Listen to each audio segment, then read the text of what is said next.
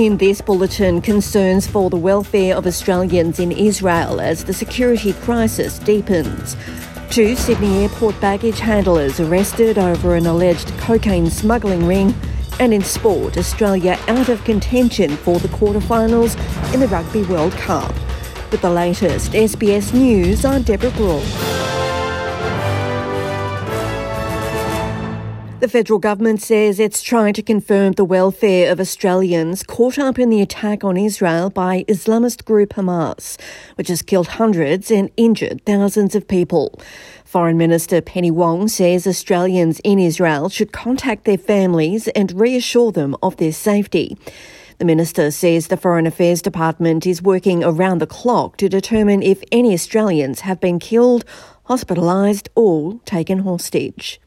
We are working with local authorities, and I spoke also over the weekend to our head of missions, our ambassador in Israel, and our head of missions in the Palestinian territories. There's less than a week left until Australians head to the polls to vote in the Indigenous Voice to Parliament referendum, and the latest polling indicates the chances of its success are slim. 2 separate surveys show the No campaign is still ahead and that Tasmania is the only state with a majority of yes voters. Deputy Liberal leader Susan Lee has told Sky News she will be unhappy if the no vote succeeds, despite planning to vote no in the referendum.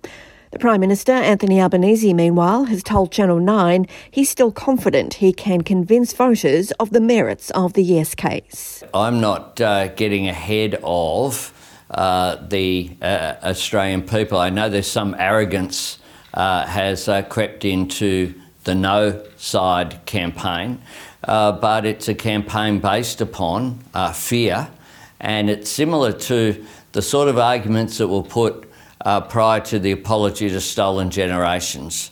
And if people think about that and the impact that it had, there weren't any negative consequences for anyone. Australian Federal Police say they've thwarted an international drug operation at Sydney Airport following a year-long investigation.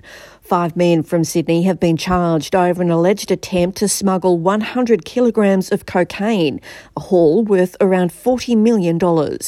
2 of the 5 men are understood to be Sydney Airport employees. AFP Detective Superintendent Christy Cressy says police allege the workers used their employment at the international terminal and access to freight to facilitate the operation. A ban on mobile phones has come into effect in government high schools across New South Wales as students return to the classroom for Term 4 from today.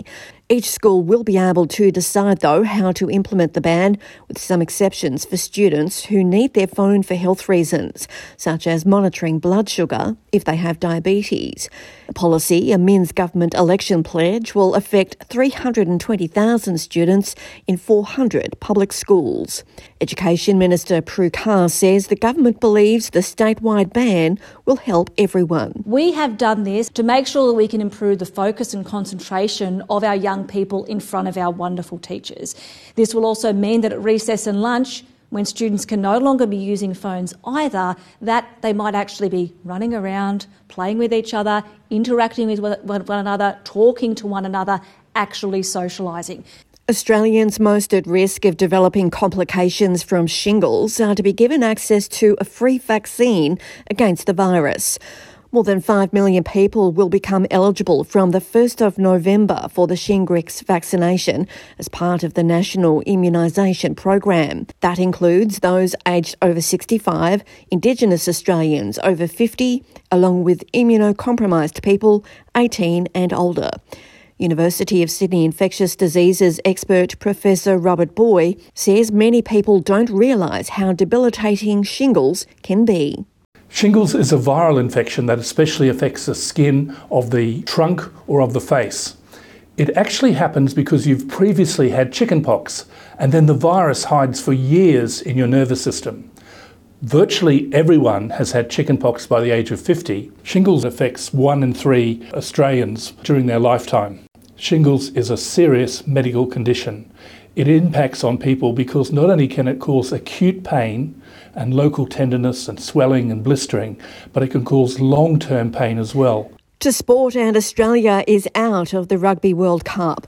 After some dismal results earlier in the competition, Australia's only hope of continuing through to the quarterfinals depended on Portugal beating Fiji by more than 7 points.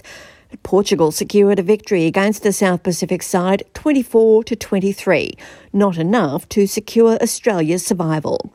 It's Portugal's first ever World Cup win. I'm Deborah Grook. This is SBS News.